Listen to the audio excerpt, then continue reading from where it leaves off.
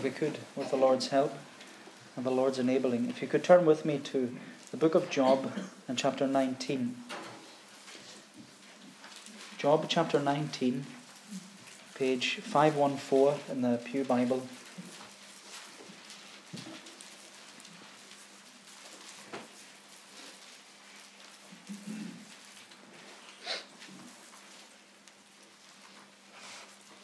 Job chapter 19, and if we read at verse 23. Oh, that my words were written. Oh, that they were inscribed in a book. Oh, that with an iron pen and lead they were engraved in the rock forever. For I know that my Redeemer lives, and at the last he will stand upon the earth. And after my skin has been thus destroyed, yet in my flesh I shall see God, whom I shall see for myself, and my eyes shall behold, and not another. My heart faints within me.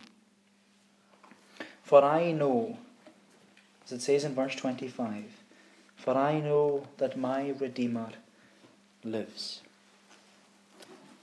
I know that my Redeemer lives.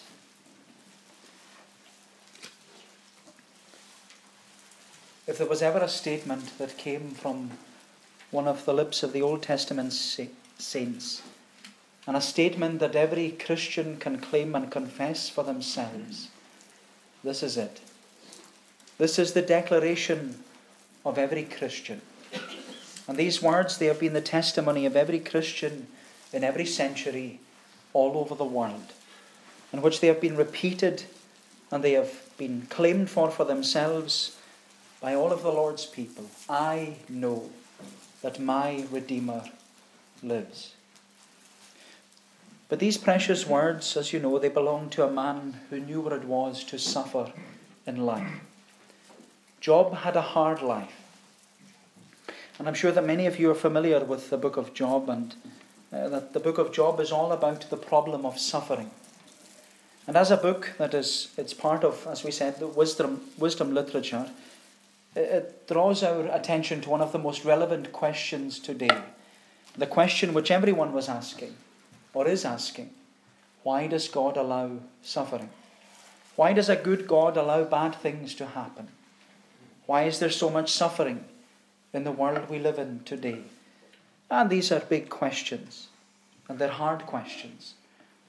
But they are the questions which many people are asking. Maybe it's the question we're all asking tonight. And although they are relevant questions, the book of Job wants to remind us that that's not the question which we should be asking. Because even Job asked the question, why?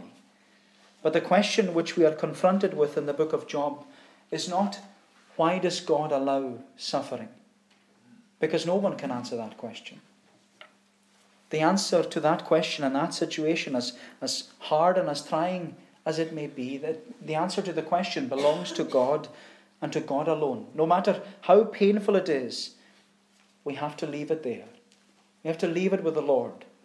There are things in this life that we will never know the answer to. And there are things in our experience that we will never understand why.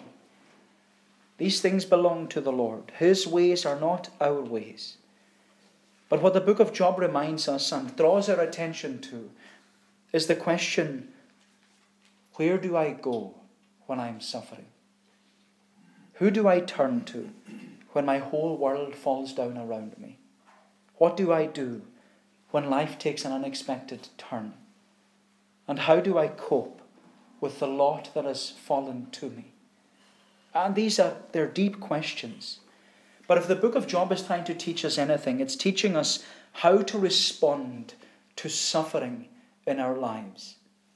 Because I'm sure that many of us have experienced suffering, or some of us are experiencing suffering at this present moment. And I'm sure that what we read in Job chapter 1 and 2, you could see yourselves somewhere in the life and experience of Job. Maybe not to his extent, where you can see your own experiences of suffering in his suffering. And you know, the longer I go on as a Christian and meet many of the Lord's people and hear about their experiences and all the providences in their lives, all I see is people who are hurting.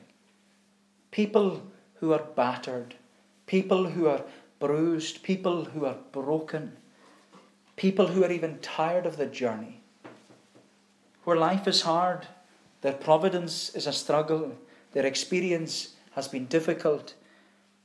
But what we find here, right in the midst of this man's most difficult providence, is this ringing affirmation of confidence in the Lord.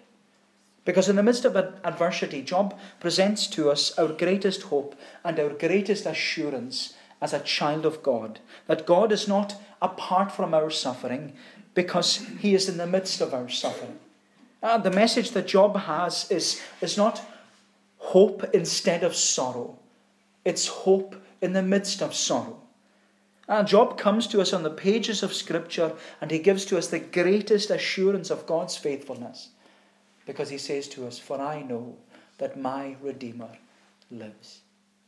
I know that my Redeemer lives. And this evening, by considering this short passage that we read, verses 23 to 27, I'd like us to see three personal statements from the lips of this man of sorrows. There are three personal statements, three my's. My words, my Redeemer, my eyes. My words, my Redeemer, my eyes. So if we look firstly, the first personal statement, where he says, my words. Look at verse 23. He says, "Oh, that my words were written. Oh, that they were inscribed in a book. Oh, that with an iron pen and lead they were engraved in the rock forever." And in these verses, Job describes this fourfold desire that he had for his words to be written down. He wants his words written down. He wants them inscribed in a book. He wants them engraved in a rock. And he wants them written with an iron pen. He wants his words to last forever. But it's not out of pride that he has this desire for his words to be recorded and written down and engraved and then read by everyone. It's not because of pride. No, it's so that his experience and what he went through in his life, that it will be passed on from generation to generation. He wants his words to be permanently written. He doesn't want them to be forgotten. And that long after he has gone, and long after he has left the scene of time and left this world, as he says himself, long after his flesh has been destroyed, he wants his words to keep on speaking to those in a different day and in a different generation, and those who are going through similar experiences. He wants the testimony of his life and his experience to be remembered. Job's desire is that what he is about to say will be put down in writing. And my friend, when we come to this book, all his words are written. And how precious it is that God gave Job the desire of his heart. He wanted all this written and engraved in a book and written with an iron pen and lead and engraved in the rock forever. And yet, that's what we see. It's all there. His words have been written. They have been inscribed. They have been engraved. And they have been engraved in the book of books, the Word of God. And we are the beneficiaries of it. Because these words, they are still speaking to us tonight and still calling us to trust in the Lord with all our heart and to lean not upon our own understanding. And all the words of Job, they've been recorded for us and they're written down for us so that we will be encouraged to know that God is still in control in the midst of suffering. And there are so many memorable statements from the book of Job that give us encouragement in times of suffering. Not only this one, "For I know that my Redeemer lives." It's also the words of chapter 13 at verse 15. "Though he slay me, yet will I praise him." Or the words of chapter 3 verse 10. "He knows the way that I take. When he has tried me, I shall come forth as gold." Or even the confession of Job at the end of the book. After all that he's gone through, he says, "I know that you can do all things, and that no purpose of yours can be thwarted." My friend, the words of Job have been written and inscribed and engraved in the book of books, and they're still speaking to us, and they're still calling us to trust the Lord of providence. Trust the Lord of providence. Because as we read the record of this man's life, we read the word of providence. That was the providence that we read of Job's life in the opening chapters of the book. And we were the onlookers into the life of one who had this personal struggle with what God had given to him. And Job, he's introduced to us as this man who was blameless and upright, one who feared God, and he shunned evil. It's not that he was sinless, but he was a righteous man. He loved the Lord, and he loved to serve the Lord. And Job is described to us in these written words as a man who had a large family. He was a family man. 7 sons, 3 daughters. He was a wealthy businessman. He had thousands of animals. He had sheep, he had camels, he had oxen, he had donkeys, which meant that he also had a lot of land. He also had servants, people who worked for him. He had this large workforce. He had everything that life could give him. All the temporal blessings of life. A large family, prosperous business, many people who worked for him. And the testimony of this man is that it was all going so well. And then it happened. Then it happened. In a matter of moments, there was this onslaught of disaster. One trial after another, one heartbreak after another, one darkness after another, in which his business was destroyed by theft and by fire. Then the hardest providence of it all, Job lost all his children in a moment. Everything was stripped from him. He was left with nothing, bereft of everything.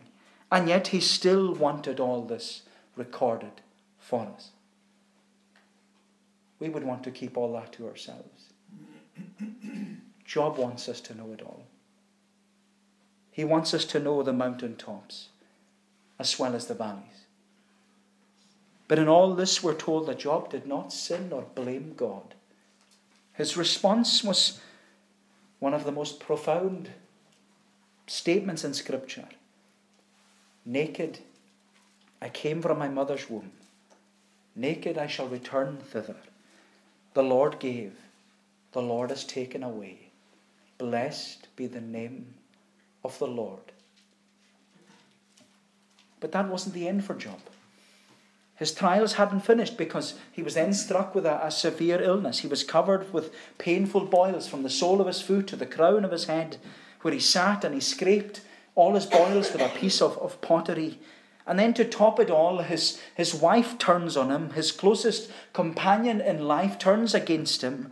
They'd lost all their children. Their family was falling apart. They'd been struck at every turn. And then Job's wife says, "Curse God and die." And yet, we're told that in all this, Job did not sin with his lips or blame God. And then we see that Job had 3 friends. They sat with Job to comfort him. But when you read through the book of Job, these 3 friends, they said it best when they said nothing at all. They sat with Job in silence for a week, but when they finally opened their mouth, it wasn't words of comfort or consolation. It was words of condemnation. They began to debate with Job about the cause of his suffering. And like many of us, instead of sitting in silence and just listening, they said too much. And Job's friends, in all their conversations throughout the book, they're speaking back and forth, where everyone is speaking and everyone is giving their opinion on Job, and they all have their own ideas as to the root cause of his suffering. But their theology was all wrong. They had a wrong view of God. They thought that Job was suffering because he had sinned. They thought that Job must have this hidden sin in his life. That's why he's getting this punishment. And Job's friends, they're acting like the disciples in Jesus' day. You remember the occasion in John chapter 9, where Jesus encountered that man who was born blind. A wonderful chapter. And you remember the questions that the disciples asked Jesus. Who sinned? Who sinned here? Was it this man, or was it his parents that he was born blind? And do you remember what Jesus said to these confused disciples? He said, neither hath this man sinned, nor his parents, but that the works of God should be made manifest in him. It wasn't anyone's fault that the man was born blind. It wasn't because of his personal sin. Yes, it was a result of sin, but not his personal sin. And the providence of God in that man's life, it was for one purpose. One purpose. It was for people to see the glory and the beauty of Jesus Christ. That the works of God would be revealed through Jesus. And my friend, the providence in the experience of Job was that God would be revealed. That God would be seen. That God would be made known. That's why Job experienced this dark providence in which everything in his life changed in only 32 verses. 32 verses. Everything went wrong in 32 verses. And the point that the book is trying to get across to us is that life can change so quickly and so unexpectedly. Where there are things in life that aren't planned, and like Job, he never saw it coming. And in 32 verses, it all changed. Everything changed. In 32 verses, Job lost his family. In 32 verses, his wealth and his business was all destroyed. In 32 verses, his health deteriorated. In 32 verses, maybe you could say his marriage broke down. In 32 verses, Job's entire life fell apart. And he spends the next 40 chapters trying to understand why. And isn't Job's life so telling of many of the experiences that we go through? Where there is pain of death, loss of work or illness, or marriage breakups, marriage breakdowns, or so many sorrows that go on behind closed doors. And here we are looking at this Old Testament book, and we're confronted by the realities of life. And maybe for you, my friend, it was 32 verses in the story of your life that changed everything. It was in 32 verses your world came crashing down around you. It was 32 verses of bad news that you weren't prepared for. And it happened so quickly. It came so suddenly, so unexpectedly that you weren't prepared for it. And maybe like this man Job, you have to spend the next 40 chapters, the next 40 years, trying to understand why. And in all your pains and suffering that you maybe carry about in your heart daily, things that weigh you down, things that burden you. And maybe you ask like Job, does God really care about me and my situation? Is he interested in me at all? Is God there? And yet, what we see in this man's situation is that Job points us away from himself. He points us away from his suffering to someone else. To someone who was still there. To someone who did care about him. And to someone who was still interested in his situation. And he points us away from himself to the only one who could give him hope in the midst of suffering. After all that Job has been through, after all that Job has seen, he wants what he's about to say.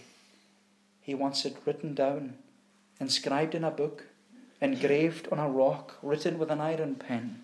And he wants these words to last forever, so that they will be a testimony to everyone else who suffers in life. My friend, Job's faith may have been tested by his providence, but his faith was strengthened when he proclaimed those precious words. I know that my Redeemer lives. Is there greater hope for this world which is full of sorrow? Is there a greater statement of faith in the midst of trial? Is there a more beautiful declaration for the Christian? I know that my Redeemer lives. And so we've considered the first personal statement, my words. My words. But we see in the second personal statement that Job's faith is based upon the one he calls my Redeemer.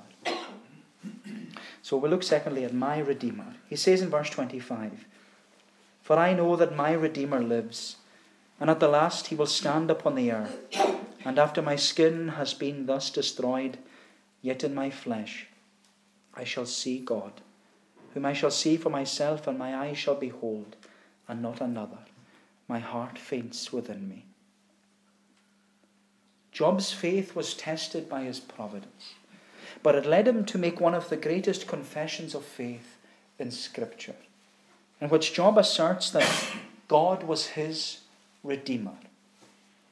And in the Old Testament understanding of a Redeemer was someone he was someone's nearest relative, whether it was an uncle or a cousin.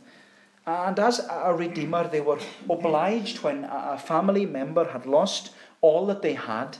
It was the Redeemer's obligation to buy back the family property, the family inheritance, and retain it as part of the family inheritance.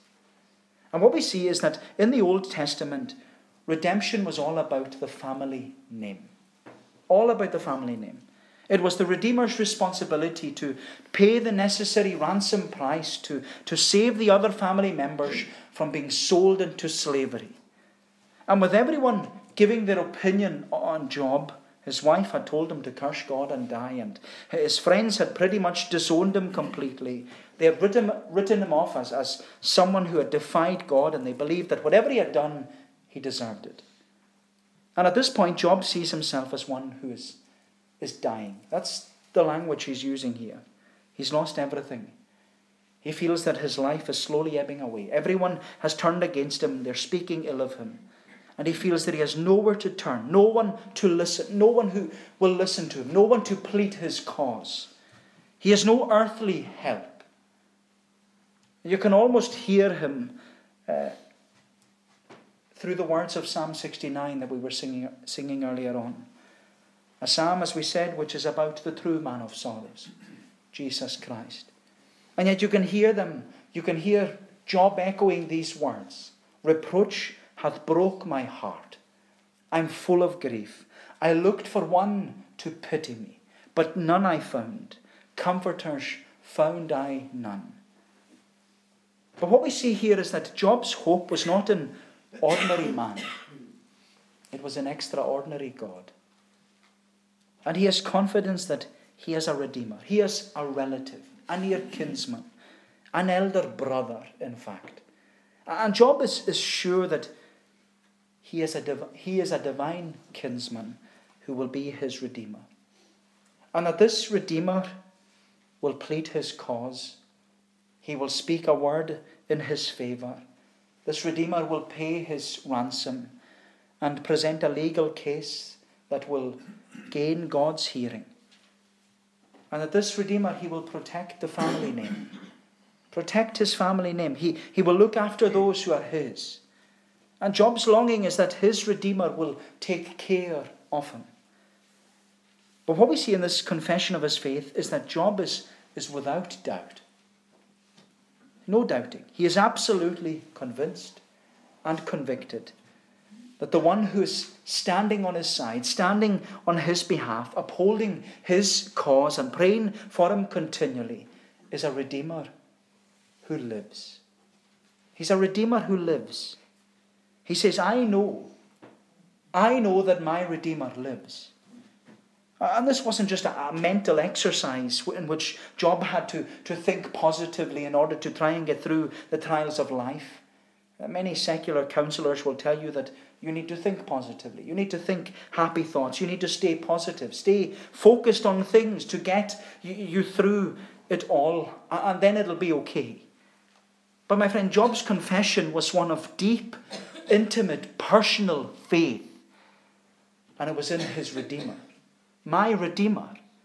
I know that my Redeemer lives. He was certain. He was convinced that his Redeemer is living. And it's not that he will live, it's that he lives now. He lives now. And that's what the writer to the Hebrews tells us about this Redeemer, Jesus Christ. He says, this man, he continues forever. And he has an unchangeable priesthood. And he's able to save to the uttermost all that come to God by him. And this is what he says, seeing. This is why he's able to do it. Seeing that he ever lives to make intercession for us. He ever lives. He ever lives. I know that my Redeemer lives. My friend, these are beautiful words. And these words are the words which are at the heart of our gospel. They're the words which should be upon the lips of every one of the Lord's people. They should be upon your lips and my lips. Because the greatest news in all the world today is that this Redeemer lives. This Redeemer lives, and he ever lives. And this is the reason for our gathering here tonight. We don't just gather like this for no reason. We gather because this is the Lord's house. This is the Lord's day. We gather to worship a Redeemer who lives. This is why we come around the Word of God and consider what this living Word is saying to us, because this Redeemer lives. This is why we come to God with all our burdens, with all our sorrows, with all our tears, with all our heartache, because this Redeemer ever lives to make intercession for us. He hears every single cry, sigh, moan, groan. He hears it all because he lives. My friend, this Redeemer lives. Death couldn't hold him. The grave couldn't keep him. He is not here, for he is risen. He ever lives. And I have to ask, do you know that this Redeemer lives? Do you know that he lives? Are you trusting in the Redeemer who lives? Are you praying to the Redeemer who lives? Are you confessing to the Redeemer who lives? Are you pouring out your heart to the Redeemer who lives? Do you walk every day praying to this Redeemer who lives? Confessing, I know that my Redeemer lives. Do you know him for yourself? Because he's a Redeemer who has redeemed his people, not with corruptible things such as silver and gold, but with his precious, precious blood. Through his death, through his resurrection, we have the greatest comfort in life, and we have an even greater assurance in death. Because what this Old Testament saint wants us to remind us of is that for the Lord's people, there is life after death. There's life after death, because he says, I know that my Redeemer lives, and at the last he will stand upon the earth. At the last, at the latter day, when time shall be no more, he's saying, our Redeemer shall stand as King upon the earth. Job is looking forward to that great resurrection day, because that's the great hope for the people of God, that there will be a day when all of this will come to an end. And this Redeemer will stand upon the earth. He'll come in the clouds with the glory of his angels, and he will stand upon the earth. He'll literally stand upon the dust which man was made from, and the dust to which man has to return. That's the curse. That from dust we came, to dust we shall return. But Job is saying, long after he has gone, long after he has been put in the grave, long after he has returned to the dust, he says, after my skin has thus been destroyed, yet in my flesh I shall see God. I shall see God. And with this, the image which Job is presenting to us is the image of that great resurrection morning, when the trumpet will sound and time shall be no more. Job is speaking about the last day. At the last, he says, the last day, the day of judgment. But here, Job isn't viewing the day of judgment in a negative way. He's not thinking about God's wrath or condemning sinners to hell.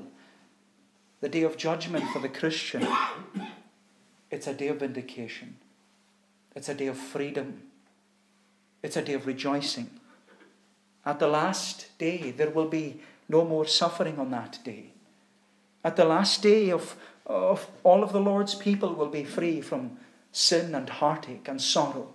At the last day, the Bible reminds us that God will wipe away every tear from our eyes. At the last day, death shall be no more. At the last day, there shall be no more mourning. At the last day, there will be no more crying. At the last day, there will be no more pain. Because at the last day, the former things will have passed away. And the one who is seated on the throne will say, "Behold, I am making all things new." My friend, Job is drawing our attention to the last day for our encouragement to keep going, to keep on going. Because the last day will be a great day. Is that not what Paul said to the Thessalonians in his letter? He spoke about the day of judgment. And he said, "The Lord himself shall descend from heaven with a shout, with the voice of the archangel, with the trumpet of God. The dead in Christ shall rise first. Then we which are alive and remain shall be caught up together with them in the clouds to meet the Lord in the air. And so shall we ever be with the Lord." And it's in that Paul gives that little word of encouragement and instruction right at the end of, I think it's chapter 4. He says, "Comfort one another with these words." Comfort one another with these words. And my friend, this is the greatest comfort in life and in death. Death is not the end. There will be a resurrection morning. Which means that death is not the end. It doesn't have the final say. Because we have a Redeemer. A Redeemer who lives.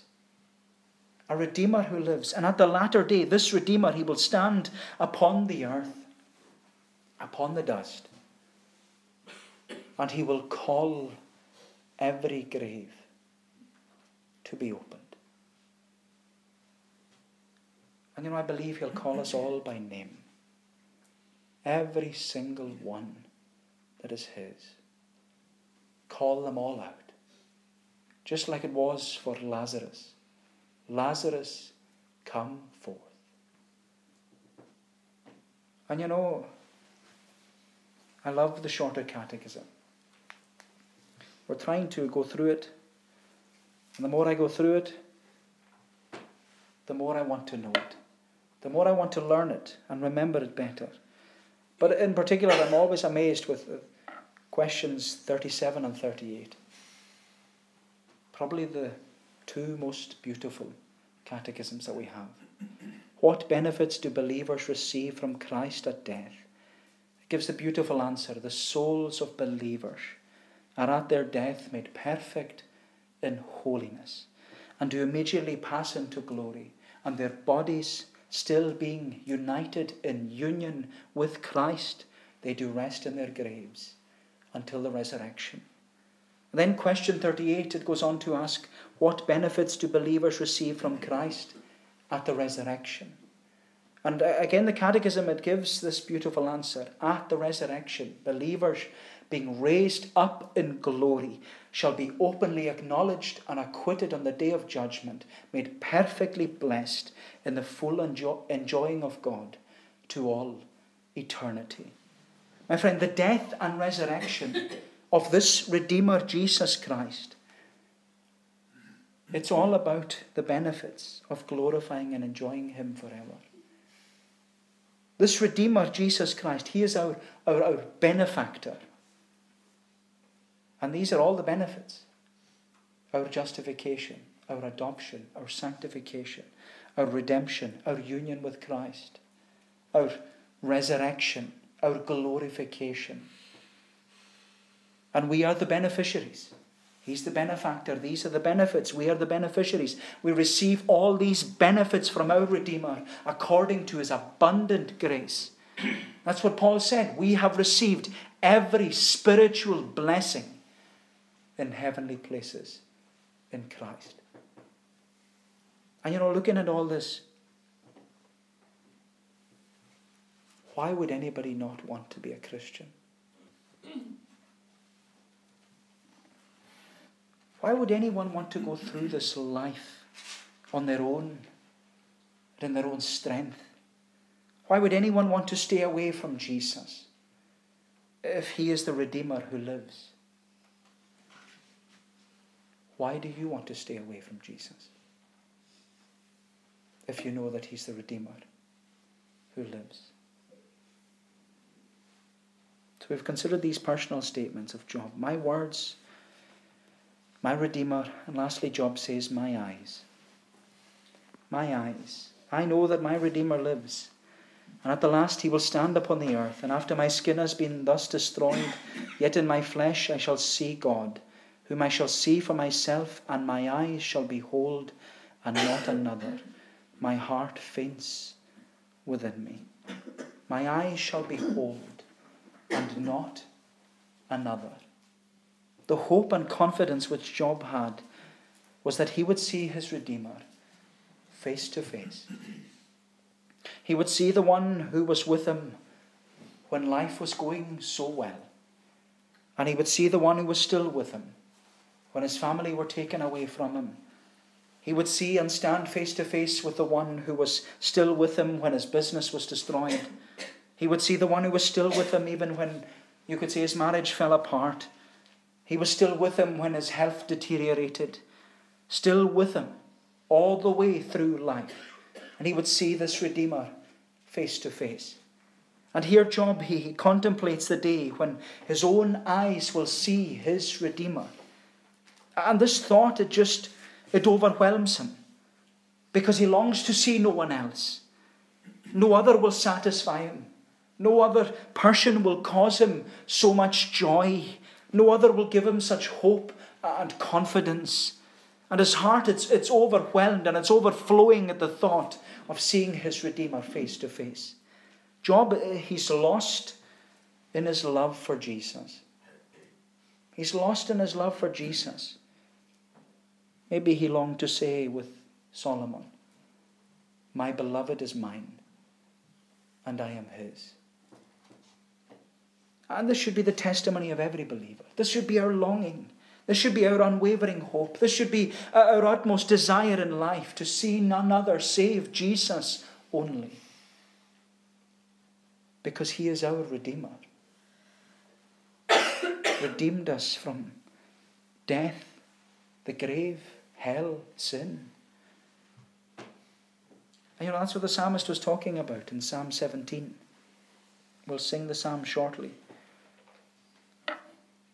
But in that psalm, the psalmist, just like Job, he's struggling with the providence that God has given to him. But as he closes the psalm, he does so with the words of his greatest hope and his greatest longing. He says, but as for me, I thine own face in righteousness will see, and with thy likeness when I wake, I satisfied shall be.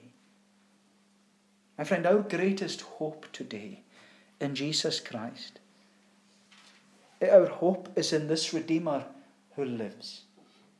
And because there is hope in Christ, it means that death is not the end. It means that although this life is filled with so much pain and so much suffering, so much heartache, there is still nothing, absolutely nothing, that is able to separate us from our Redeemer. That's what Paul said. I am persuaded that neither death, nor life, nor angels, nor principalities, nor powers, neither height nor depth, nor any other creature is able to separate us from the love of God which is in Christ Jesus our Lord. My friend, nothing shall separate us from the Redeemer who lives. We're not holding him. He's holding us, kept by the power of God through faith unto salvation. Nothing shall separate us from the Redeemer who lives. And there was an old hymn written in the 1960s by Bill and Gloria Gaither. It's on the intimations. They explain that they wrote this hymn when their youngest son was born because they were assured that whatever their little boy was to face in life, whatever would come his way, he could get through it because the Saviour lives. And I'm sure you're familiar with the chorus. Because he lives, I can face tomorrow. Because he lives, all fear is gone. Because I know he holds the future.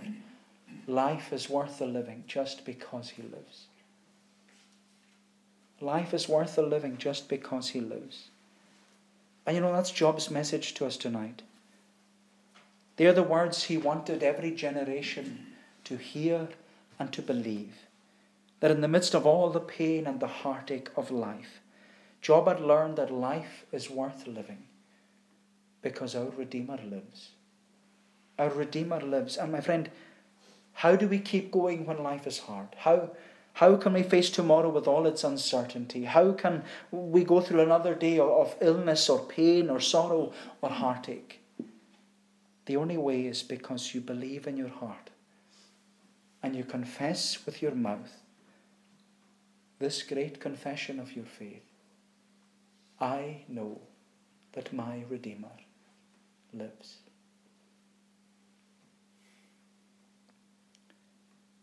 But for you, unconverted, uncommitted, however you want to describe yourself, if you don't know this Redeemer, my only advice is get to know him. Get to know him. I cannot tell you how much he is worth knowing. So get to know him, so that you too will confess with all of the Lord's people, I know that my Redeemer lives. May the Lord bless these thoughts to us. Let us pray. O Lord, our gracious God, we bless and praise thee tonight, that we deal with a God who is living, that we do not worship one who is dead, but one who ever lives, one who rules and who overrules, one who reigns and who is sovereign in every aspect of our lives. We bless thee, O Lord, that even the psalmist reminds us that even in our darkness is as light unto thee. Help us, Lord, we pray, to trust thee with all our heart, to lean not upon our own understanding, but in all our ways to acknowledge thee, for thou art the one who shall direct our path. Keep us on the road, Lord. Keep us on the journey that leads to life. Help us, Lord, we pray, to seek that better part, to look towards the better country, to set our affection on things above, where Christ is seated. Bless us, Lord, in the week that lies ahead, a week, as we are often reminded, is unknown to us, but a week that, in every sense of the word, it is known to thee, and everything is in thine hand. O Lord, help us then to cast everything, even ourselves, into the hands of the God who knows us, the God who sustains us, and the God who keeps us. Do us good, we pray, for we ask it in Jesus' name, and for his sake. Amen. We shall conclude by singing in that psalm, in Psalm 17. Psalm 17 in the Scottish Psalter, page 217.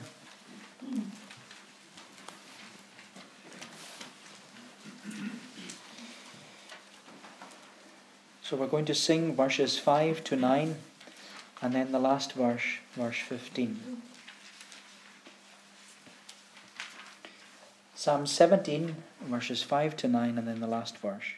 Hold up my goings, Lord, me guide, in those thy paths divine, so that my footsteps may not slide out of those ways of thine. I called have on thee, O God, because thou wilt me hear, that thou mayst hearken to my speech, and to me incline thine ear. Verses 5 to 9, and then verse 15 of Psalm 17, to God's praise. Oh,